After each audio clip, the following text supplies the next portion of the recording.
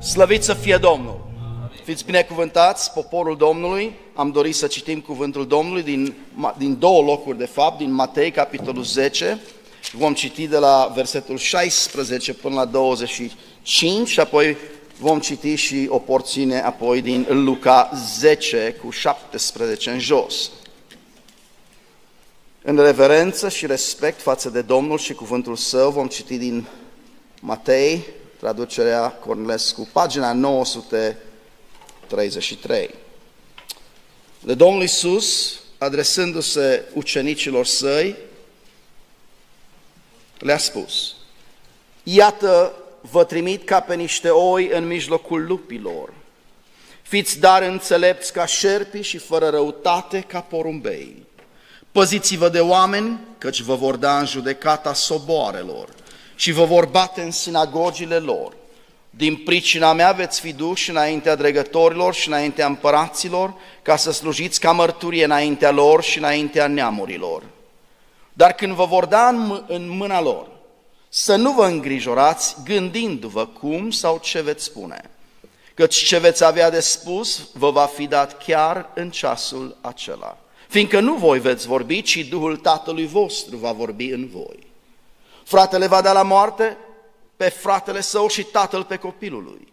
Copiii se vor scula împotriva părinților lor și vor omorî. Veți fi urâți de toți din pricina numelui meu, dar cine va răbda până la sfârșit va fi mântuit. Când vă vor prioni într-o cetate, să fugiți într-alta. Adevărat vă spun că nu veți isprăvi de străbătut cetățile lui Israel până va veni Fiul omului. Ucenicul nu este mai presus de învățătorul său, nici robul mai presus de domnul său. Ajunge ucenicului să fie ca învățătorul lui și robului să fie ca domnul lui. Dacă pe stăpânul casei l-au numit Beelzebul, cu cât mai mult vor numi așa pe cei din casa lui. De asemenea, din Luca, versetul din capitolul 10, pagina 1002, în Cornilescu, începând cu versetul 17. Cei 70 s-au întors plini de bucurie și au zis: Doamne, chiar și dracii ne sunt supuși în numele Tău. Iisus le-a zis: am văzut pe Satan căzând ca un fulger din cer. Iată că v-am dat putere să călcați peste șerpi și peste scorpioni și peste toată puterea vrășmașului. Și nimic nu vă va putea vătăma. Totuși, să nu vă bucurați de faptul că duhurile vă sunt supuse, ci bucurați-vă că numele voastre sunt scrise în ceruri. Am dorit ca... Scumpă biserică, Bethesda, suntem în acest ciclu de predici cu privire la ucenicie și spuneam, suntem în anul ucenicie, este tema Bisericii Bethesda pentru 2022, este un subiect extrem de important, pentru că dacă nu este ucenicie în viața spirituală a individului, a familiei și a bisericii locale, împărăția lui Dumnezeu, mandatul cristic, mandatul mesianic, mandatul împărăției lui Dumnezeu care a fost așezat pe umerii bisericii pentru a lua această lume înapoi de sub domnia prințului întunericului și a readuce această lume decăzută sub sceptrul lui Hristos. Dacă noi nu ne facem datoria ca și ucenici, ca și urmași al lui Hristos, nu ne împlinim acest mandat. Scumpă biserică Bethesda, ascultați-mă pentru o secundă extrem de atenți. Dacă era vorba numai despre mântuirea sufletelor noastre, în momentul în care Romy Pelle, care a fost un alcoolic și un blasfemiator, un om care l-a înjurat pe Dumnezeu în față, deși n-am crezut în existența lui, am fost un ateu. Dar în momentul în care Duhul lui Dumnezeu m-a luat în primire, mi-a străpuns inima, am văzut jertfa și dragostea lui Hristos și am căzut pe 4 labe și am zis: există Dumnezeu, iartă-mă, Doamne, mai poți să-mi ierți toate păcatele mele? Și Hristos m-a iertat și a făcut din mine o făptură nouă, o creație nouă. Putea în acel moment Dumnezeu să spună, fiule, te-am mântuit, vino în cer. Cornel, te-am mântuit, vino în cer. Piroșco, te-am mântuit, vino în cer. În momentul în care suntem mântuiți, să ne ia acasă. Dar nu. Am fost mântuiți pentru a lucra împreună cu Dumnezeu la scopurile împărăției lui Dumnezeu. N-am fost mântuiți și lăsați pe acest pământ să ne îmbuibăm, să trăim pentru noi înșine, să fim niște ucenici ai lui Hristos de formă, ci am fost chemați să slujim Regelui Regilor, să slujim împreună cu Regele Regilor, împuterniciți, autorizați de Duhul Domnului, să fim ca o avangardă a împărăției, să fim cu adevărat ucenici, nu doar cu numele sau de formă. Pentru a deveni un ucenic real, a genuine follower of Christ, pentru a fi cu adevărat un ucenic care pășește pe urmele pașilor lui Hristos, pentru noi ca ucenici, ca și creștini reali, este absolut necesar ca Domnul Iisus Hristos să devină central în viețile noastre.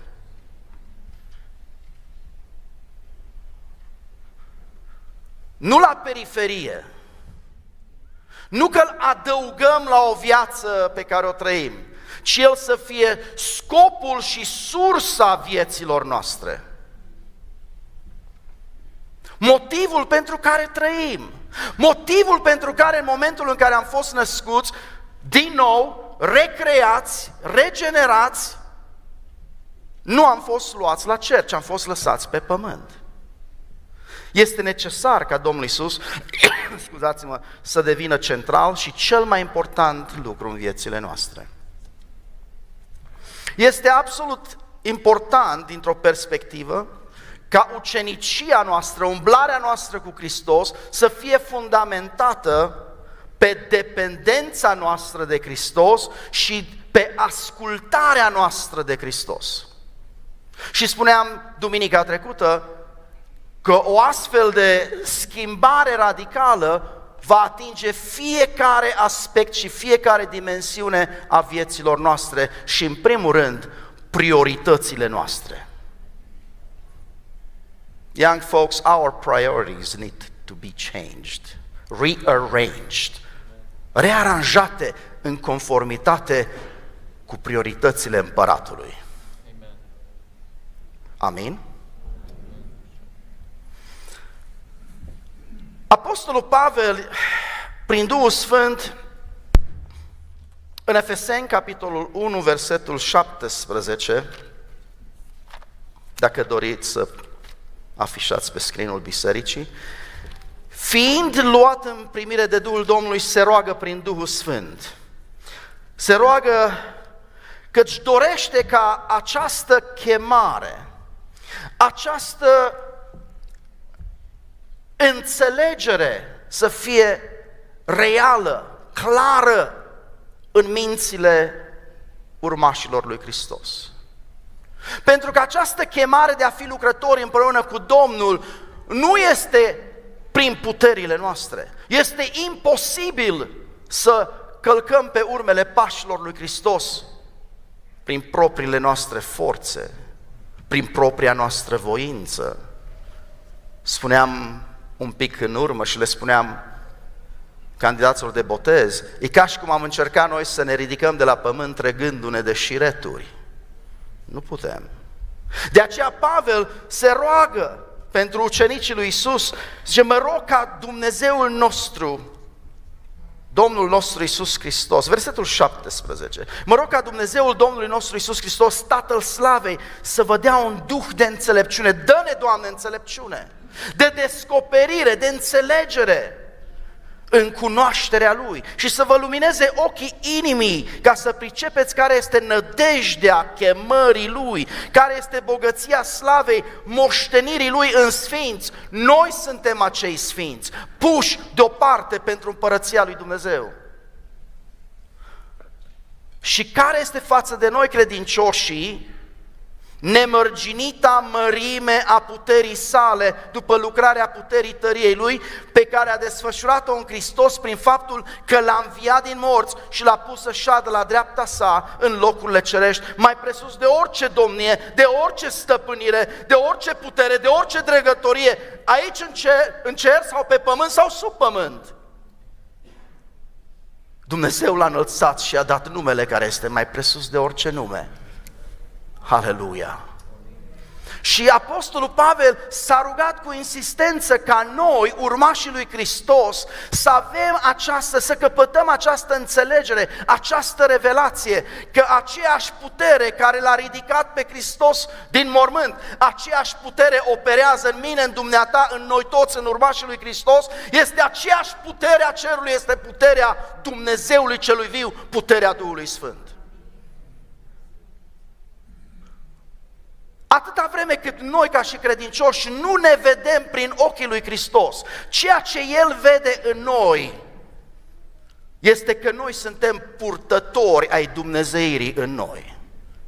Suntem ca niște temple vii umblătoare, purtăm în noi comoara aceasta, spune Pavel, comoara prezenței lui Dumnezeu, Duhul Sfânt. Înțelegem noi? Acceptăm adevărul acesta spiritual, această realitate pentru care Pavel s-a rugat ca noi să primim această înțelegere, această revelație, această iluminare.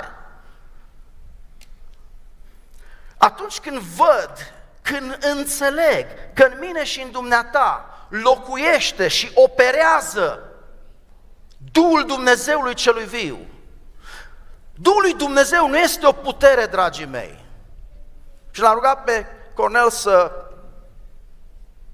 aduc această lectură de seară la cei 18 candidați, slăviți să fie Domnul, cu privire la persoana, puterea și lucrarea Duhului Sfânt.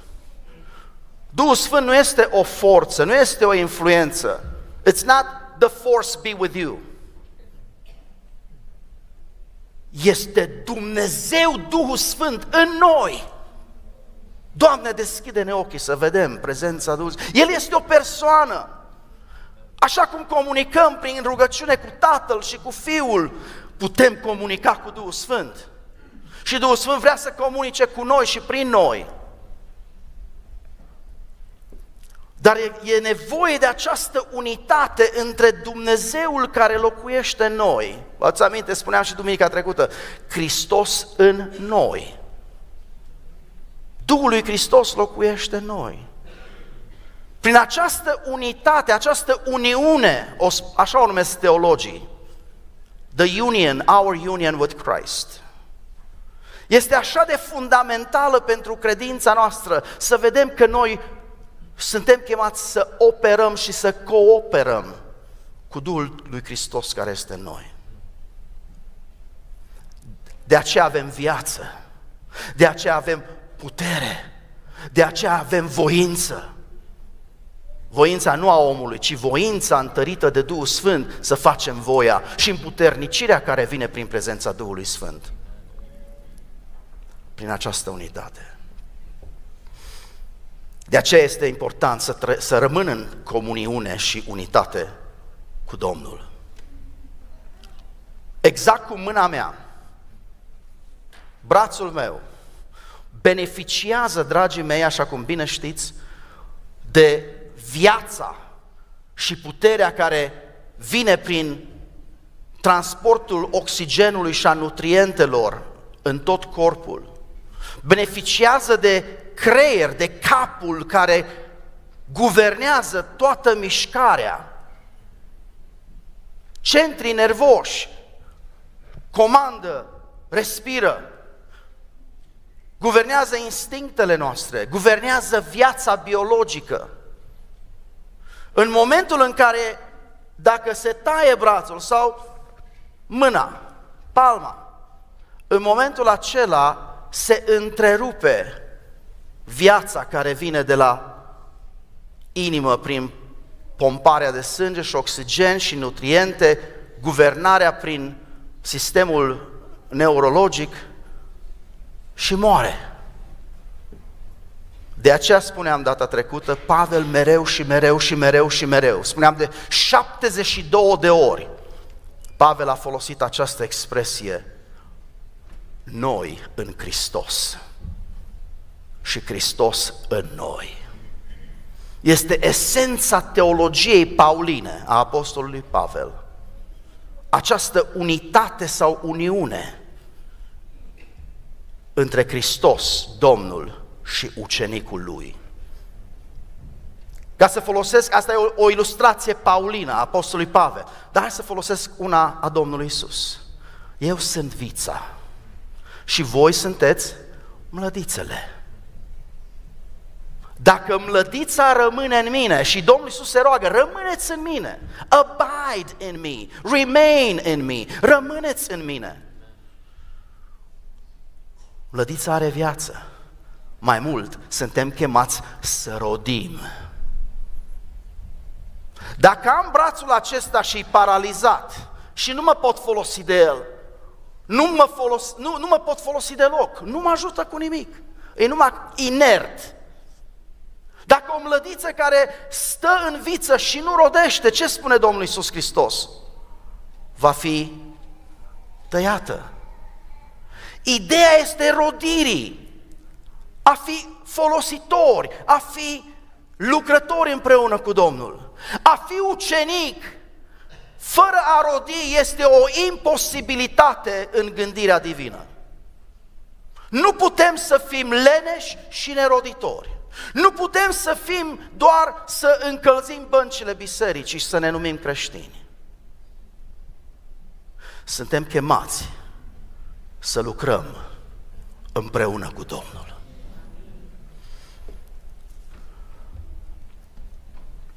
De fapt, Pavel spune că singura nădejde a slavei este Hristos în noi, nădejdea slavei. Am început de asemenea și n-am avut timp să termin și am promis că vom aprofunda. E drept că am predicat în limba engleză, voi face o scurtă recapitulare. Spuneam că este o diferență clară în Sfintele Scripturi între autoritate și putere. De fapt, limba originală în greacă folosește doi termeni diferiți pentru autoritate, este exousian și pentru putere este dunamis. Sunt doi termeni diferiți, dar lucrează, sunt ca aceleași fațete ale aceleiași monezi. The two sides of the same coin. Vedem în Luca 4:36, unde poporul care l-a ascultat și îl observa pe Iisus și minunile pe care Domnul le-a făcut, zice că toți au fost cuprinși de spaimă, se ziceau unii către alții, ce înseamnă lucrul acesta? El poruncește cu stăpânire. Este un termen mai vechi folosit de Cornilescu, dar această stăpânire înseamnă autoritate, are stăpânire peste. Este un limbaj un pic mai vechi. 1917 a fost când Cornilescu a tradus Biblia. El poruncește cu stăpânire sau cu autoritate și cu putere duhurilor necurate și ele ies afară.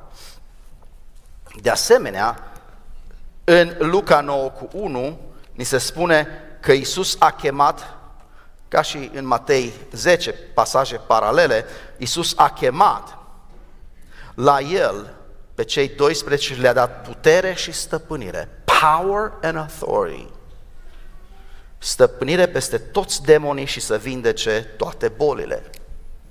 Care este diferența între autoritate și putere? Autoritatea este capacitatea sau abilitatea pe care o avem datorită poziției noastre în Hristos. Am fost așezați cu Hristos și împreună cu Hristos în locurile cerești. Deasupra oricărei puteri, deasupra oricărei stăpâniri, avem o poziție de autoritate nominală datorită faptului că suntem una cu Hristos. Aceeași viață, aceeași putere, aceeași autoritate, pentru că Hristos locuiește în noi. Seva care vine din viță se transmite în mlădiță. Sângele care transportă nutrientele de la inimă se răspândește în toate organele și în toate mădularele trupului. Avem această autoritate datorită unității noastre. Este una pozițională. Însă puterea este capacitatea pe care noi o avem sau o dobândim datorită calității vieții pe care o trăim în ascultare și în obediență de Hristos. Este mare diferență. Noi toți, dați-mi voie să vă spun, noi toți avem aceeași poziție de autoritate în trupul lui Hristos. Datorită unității, uniunii noastre cu Hristos. Dar depinde de viața noastră. Haideți să vă dau un exemplu. Tot în Luca 9, după ce Domnul Iisus le dă la toți ucenicii și împarte această autoritate, această putere, El pleacă pe muntele schimbării la față și îl ia cu el pe Petru, pe Ioan și pe Iacov. Vă aduți aminte? Când Tatăl se arată și spune: acesta este Fiul meu prea iubit, de El să ascultați. Ce se întâmplă la poalele muntelui? Asta a fost după ce, la începutul capitolului 9, Domnul Iisus împarte această autoritate tuturor ucenicilor Lui. Vine un tată necăjit și se adresează ucenicilor lui Iisus care erau la poala muntelui, care nu erau pe vârful muntelui, cei 3 plus Iisus. Spune: aveți milă, copilul meu îl ia un drac și îl aruncă de pământ, face spume la gură, îl aruncă în foc, îl bagiocorește, îl necăjește. Nu se întâmplă nimic. Sunt convins că ucenicii doar l-au văzut de atâtea ori pe Iisus poruncind cu stăpânire sau cu autoritate durilor. Durile, când îl vedeau pe Iisus, știm cine ești, ai milă de noi, nu ne arunca în abis. L-au recunoscut și prin autoritatea și puterea sa, Iisus le-a spus: ieși afară și du-te în pustie. Ucenicii, mă gândesc că l-au copiat formula. Au copiat formula pe care au auzit-o din gura lui Iisus, dar nu s-a întâmplat nimic.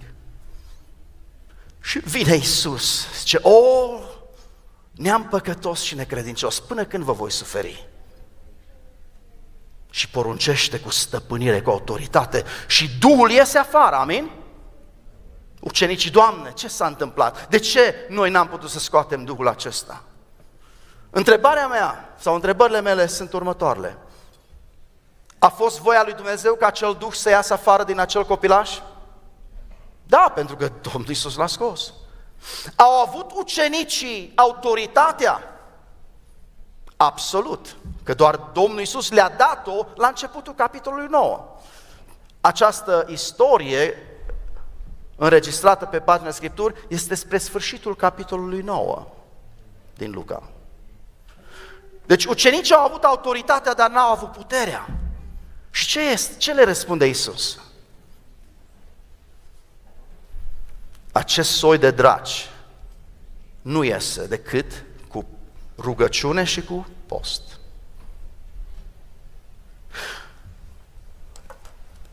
Doar conectând aceste versete, cred că ucenicii n-au avut fundația rugăciunii și a postului în viața lor.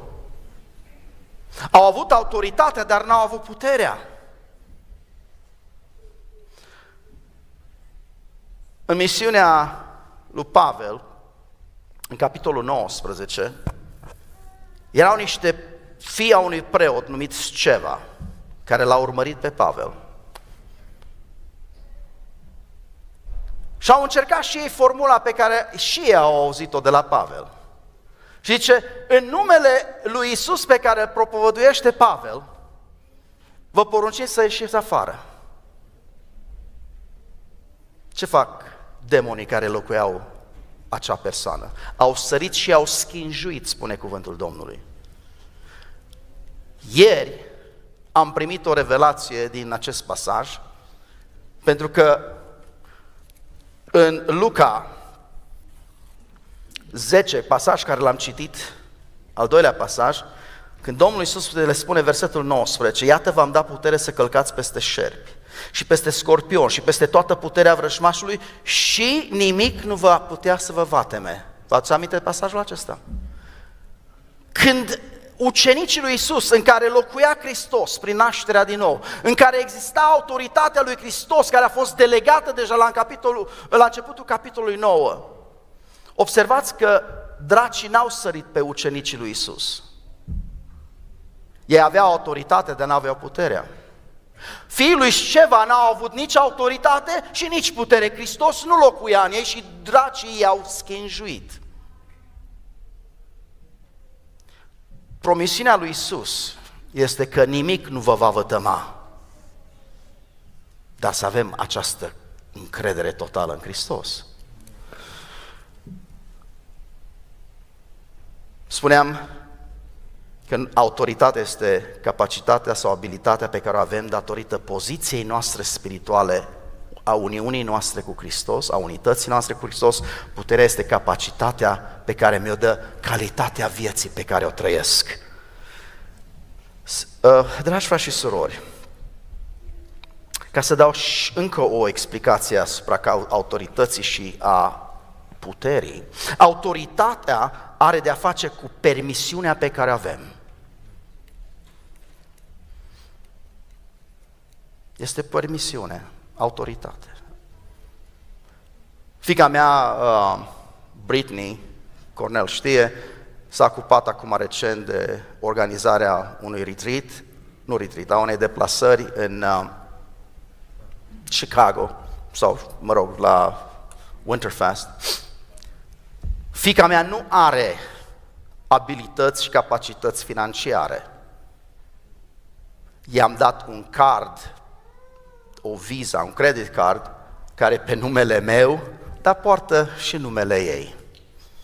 Ea n-are niciun fel de credit încă, dar i-am dat autoritatea să folosească credit cardul meu și în numele meu a putut să plătească acele cheltuieli. Noi avem această autoritate. Noi nu avem în noi înșine niciun credit. N-avem nicio putere, dar este puterea și autoritatea lui Hristos sub care noi operăm. Face sens? În numele lui Isus, în numele jertfei și a victoriei de la Golgota. Dar spuneam că sunt niște piedici în calea acestei autorități să decurgă și să devină viabilă, reală. Exact așa cum o țeavă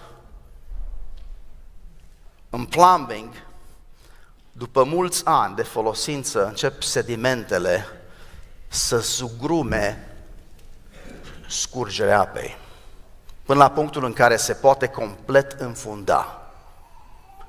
Cu cât este mai gros stratul acela de sediment în interiorul acelei țevi, frate Vasile, am lucrat cu dumneavoastră și ne-am uitat la niște țevi, așa-i, frate Vasile Gălan? Când se acumulează mizerile acelea, sedimentele acelea, începe apa să scurgă tot mai puțin, până la punctul când se poate complet bloca. Noi ca și creștini trebuie să fim, cum spunea fratele Leonte, niște vase de cinste, niște conducte prin care puterea lui Hristos să poată să curgă fără niciun fel de impediment. Cum putem ține acele conducte curate? Doamne, am greșit față de Tine, față de fratele meu, Doamne, iartă-mă! Și el este credincios și drept. Puterea mărturiei, mărturisiți-vă păcatele și el este credincios și drept să vă ierte. Să păstrăm vasul nostru curat, să fim un vas de cinste, nu un vas de ocară.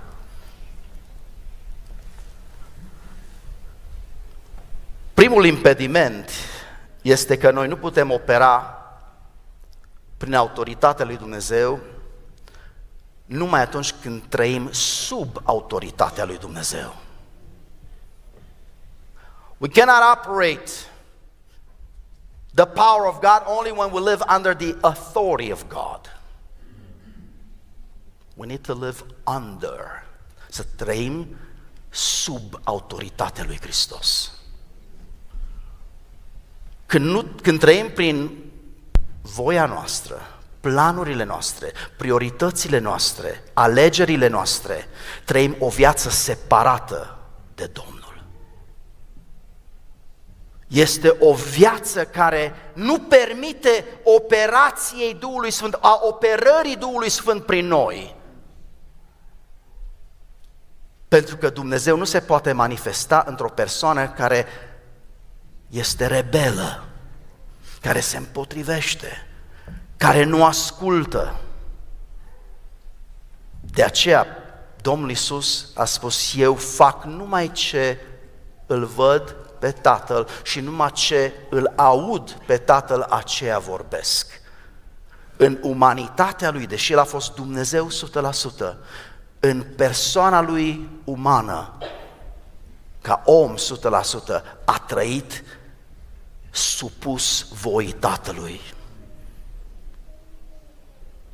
Doamne, se ruga în grădina Ghețimani, dacă este posibil, îndepărtează cupa aceasta, paharul acesta de la mine, dar facă-se nu voia mea, ci voia Ta.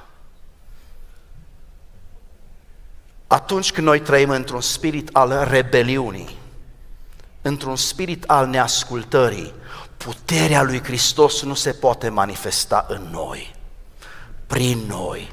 Puterea nu poate curge prin noi, pentru că este obstrucționată.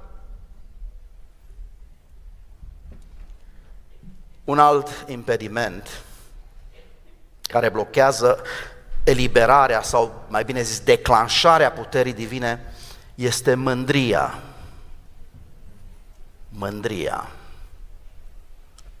De ce n-au putut ucenicii să scoată acel drac, acel demon?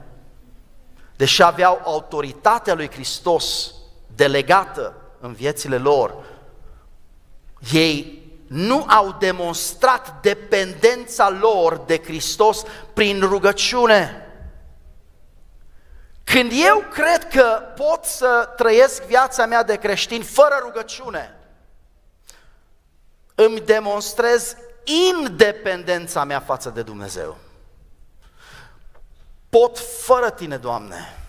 Poate că nu spunem lucrurile acestea, dar pot fără înțelepciunea care vine de sus din cuvântul lui Dumnezeu, pot fără rugăciune, fără a fi dependent complet de Duhul Domnului, de Dumnezeu prin rugăciunile pe care le înălțăm, prin postul. Astfel de draci se scot numai cu post și rugăciune, care demonstrează dependența noastră, ascultarea noastră de Domnul. Ce este mândria?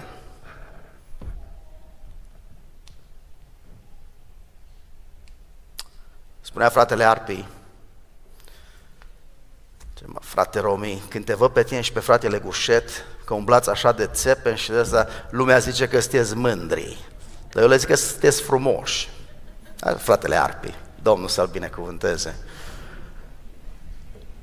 Uneori pune mândria pe faptul că cineva umblă așa mai drept. Până pe la 10 ani umblam așa, ca și cocoșatul, și tata îmi dădea peste spate. Scoate pieptul afară. Și de atunci tot am scos pieptul afară. Dar unii zic că e mândrie. Să vă spun eu ce-i mândrie. prin cuvântul Domnului, nu prin ceea ce izbește ochiul. Mândria este dorința omului de a trăi și de a acționa în mod independent de voia lui Dumnezeu. Când eu pot fără Tine, Doamne,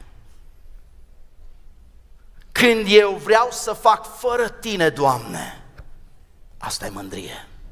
Când îl excludem pe Dumnezeu din deciziile noastre, când nu-L invităm pe Dumnezeu să ne conducă, să ne învețe, să ne înțelepțească, asta e mândrie. V-ați aminte împăratul Ozia?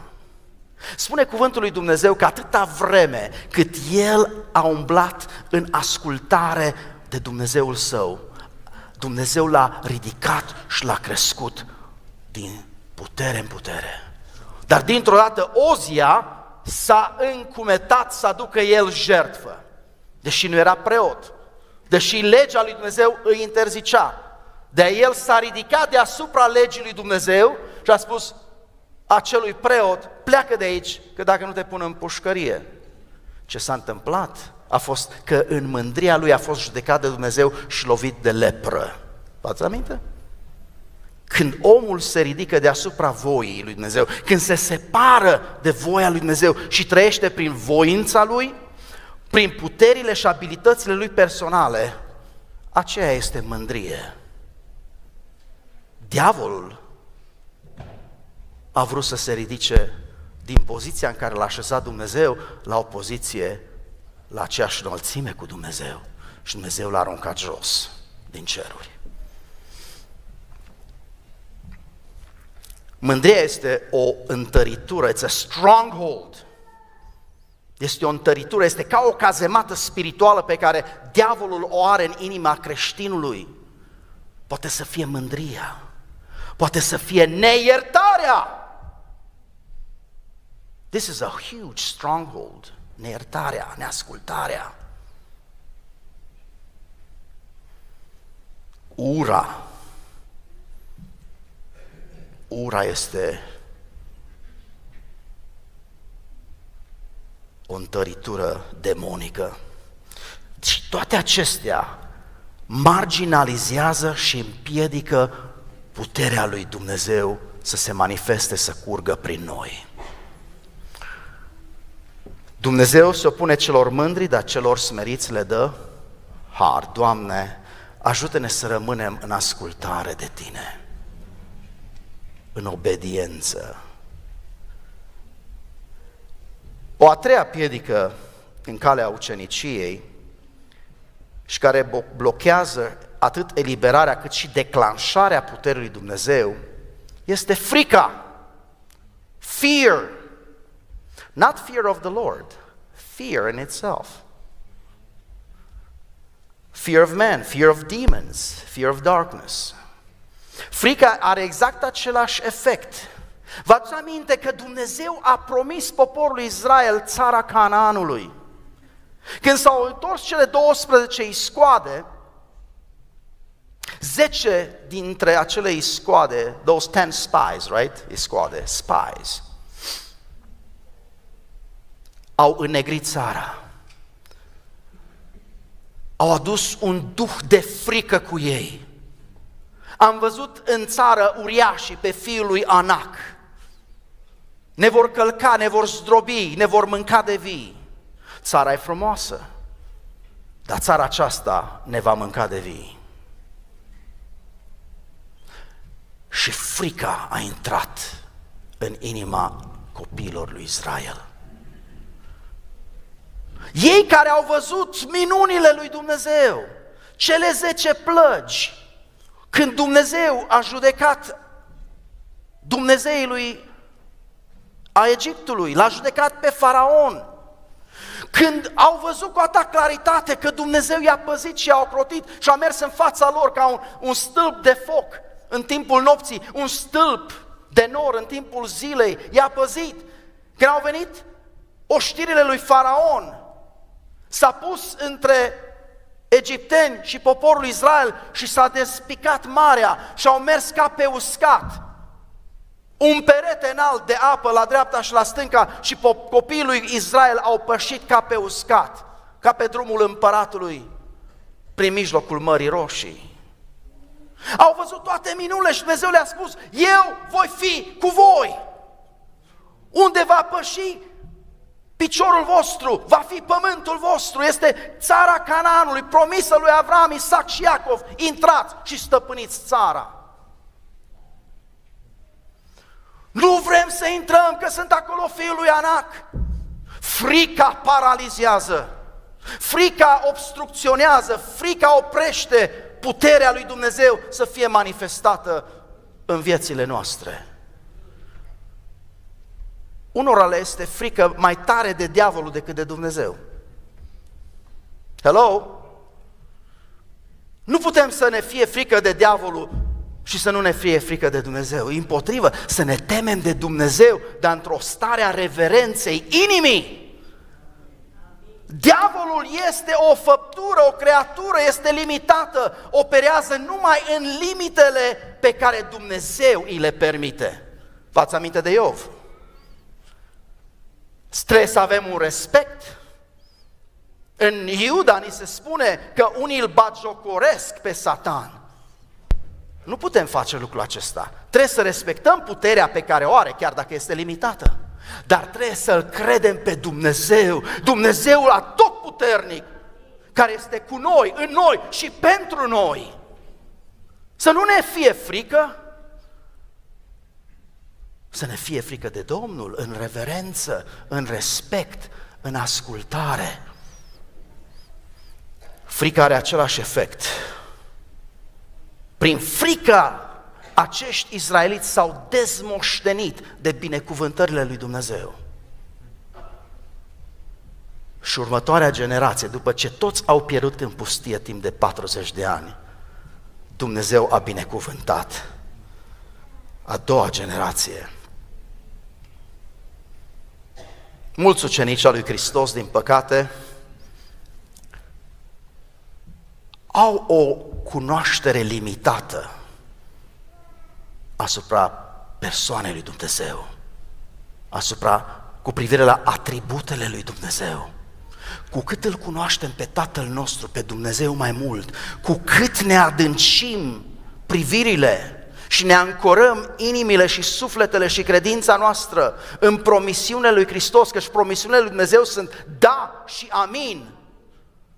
Cu cât îl credem pe Iisus, ceea ce El ne spune, ceea ce ne învață Sfintele Scripturi, cu atâta creștem în putere, în îndrăzneală, în curaj, nu cu privire la ceea ce suntem prin noi înșine, ci prin faptul că în noi este Hristos, nădejdea slavei.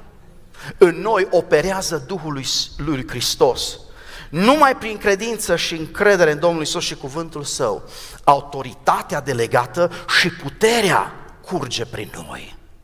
În această dependență a ucenicului față de stăpânul, față de Domnul nostru Iisus Hristos, această autoritate și putere operează în viețile noastre. Altfel, nu putem să operăm. Aș vrea să facem o rugăciune în care să ne autocercetăm. Doamne, ce blochează în viața mea de creștin, de ucenic?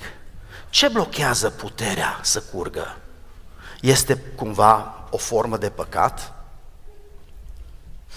Este o formă de neascultare, de rebeliune? Este frica? Este ura, neiertarea, nerezolvarea relațiilor? Haideți să ne ridicăm în picioare.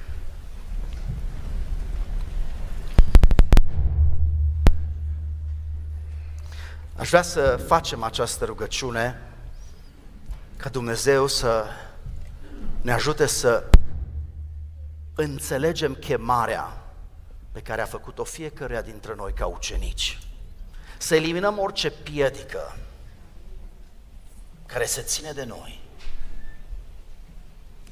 Și aș vrea de asemenea, în partea a doua, să ne rugăm pentru cei care au nevoie de intervenția noastră în rugăciune. Să ne rugăm pentru cei îndoliați. Familia Floarea, sora Angela, în ciuda credinței pe care noi am pus-o, așa mică cum a fost, noi ne-am rugat. Familia a plâns, a postit, s-a rugat. Dar sora Angela și-a sfârșit alergarea și a intrat în gloria Tatălui. Să ne rugăm pentru ca Domnul să mângâie și transmitem condoleanțele. Jumătate din familie este aici prezentă în Biserica Bethesda, membrii bisericii, și dorim să aducem și condoleanțe lui Daniel și Marius, băieții sorei Angela, Doina, Lidia, Magda, Marius, care sunt surorile și frații, și fratele sorei Angela și familiile întregi, fratele Nicu Floarea, care este de asemenea cu noi. Să ne rugăm ca Domnul să mângâie această familie. Continuăm să ne rugăm pentru mângâierea familiei Țârlea, familia Zdremțan, familia Ioana Pap, familia Duduman, Dorina Leonte. Dorim să continuăm să ne rugăm pentru familiile Furdui și Rotundu, ca Domnul să aducă rezolvarea acestor familii. Continuăm să ne rugăm pentru sora Anica Gale, pentru surioara Tiffany Gog, pentru Dorin Căcău, care mulțumim Domnului că l-am văzut aici cu noi. Pentru micuțul Daniel Ghiță și întreaga familie Ghiță, ne rugăm pentru Vasile Ivan, fratele sorei Leta. Continuăm să ne rugăm pentru Naomi Pantea, pentru Carmen Pelle, pentru Maria Vlad Liviu Artic, Rafael David, pentru sora Maria Radu, care este aici cu noi, Domnul să o întărească, pentru Aron și Veronica Filimon, pentru sora Mariana Morar. Vă rog să puneți lista bisericii de rugăciune. Continuăm să ne rugăm pentru părinții fratelui Cornel, fratele Samuel, sora Ofelia, pentru fratele Teodor Schwab, pentru fratele Cornel Drăgoi, Iacob Șoica. Ne rugăm pentru războiul din Ucraina, ca Domnul să pună capăt acestei lucrări demonice care distruge vieți, familii, societăți, cultură. Să ne rugăm ca Dumnezeu să binecuvânteze Biserica Bethesda și cu privire la proiectul de construcție care l-ați văzut și se desfășoară.